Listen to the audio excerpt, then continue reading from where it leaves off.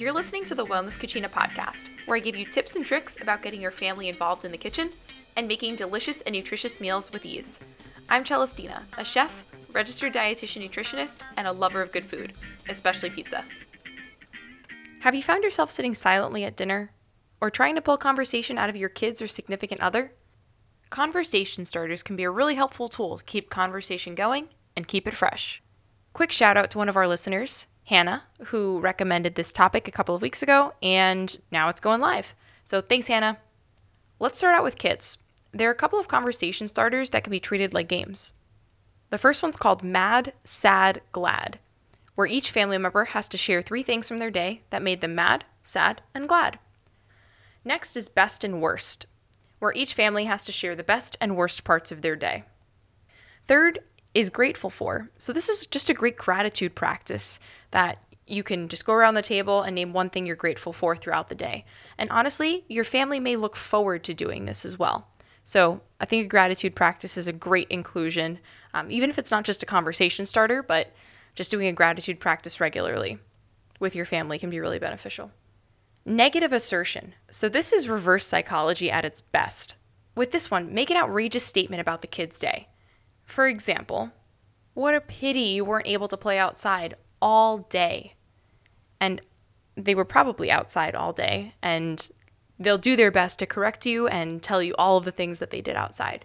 So that's just one example. So maybe do the opposite, using that negative assertion to what they actually did. Would you rather? This works perfectly with kids in the 6 to 8 age group range. Some examples are, would you rather skydive or scuba dive? Would you rather eat worms or cockroaches? Would you rather travel to Antarctica or the Sahara Desert? Would you rather ride a dragon or a unicorn? And then they can ask you those questions as well. Try telling a story. As a kid, I would love hearing stories, particularly about my grandparents and my parents' childhood. Share a story from your childhood. Even a simple anecdote can lead to curious questions.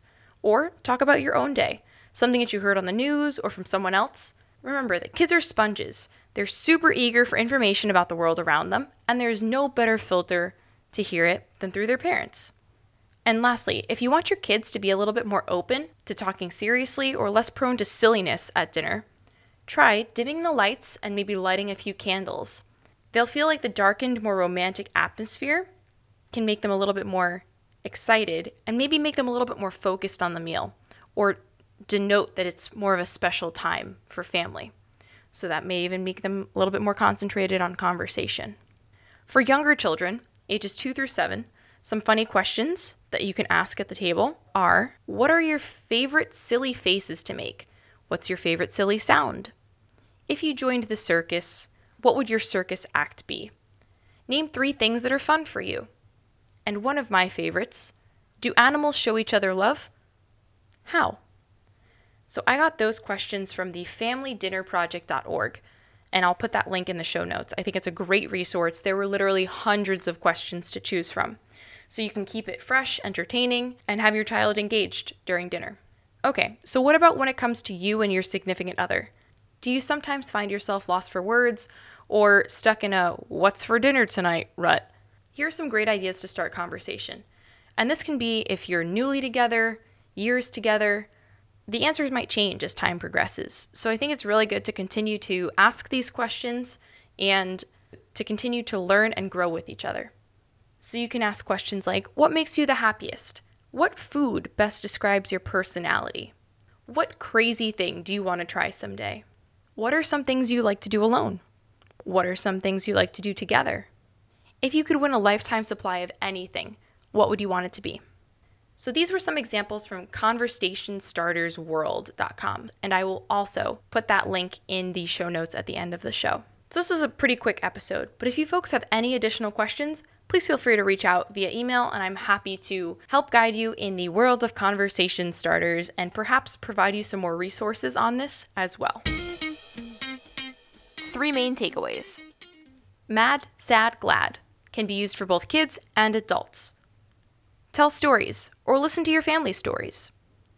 Regardless of how long you and your significant other have been together, and how much you think you know about them, ask questions. You may learn something. Thanks for listening. Reach out via email at cbrunettywellness@gmail.com to leave comments, tell me about show topics you'd like to hear, or just to say hey. Check out Wellness Cucina's Instagram page, chef_RDN, for cooking tips, recipes, and IGTV videos that relate to the podcasts. If you're interested in learning more about how you and your family can build stronger bonds while gaining kitchen confidence, schedule a complimentary call. Link is in the show notes. Tune in next Monday when we'll be talking about dealing with a small kitchen and tips on optimizing spaces in small kitchens.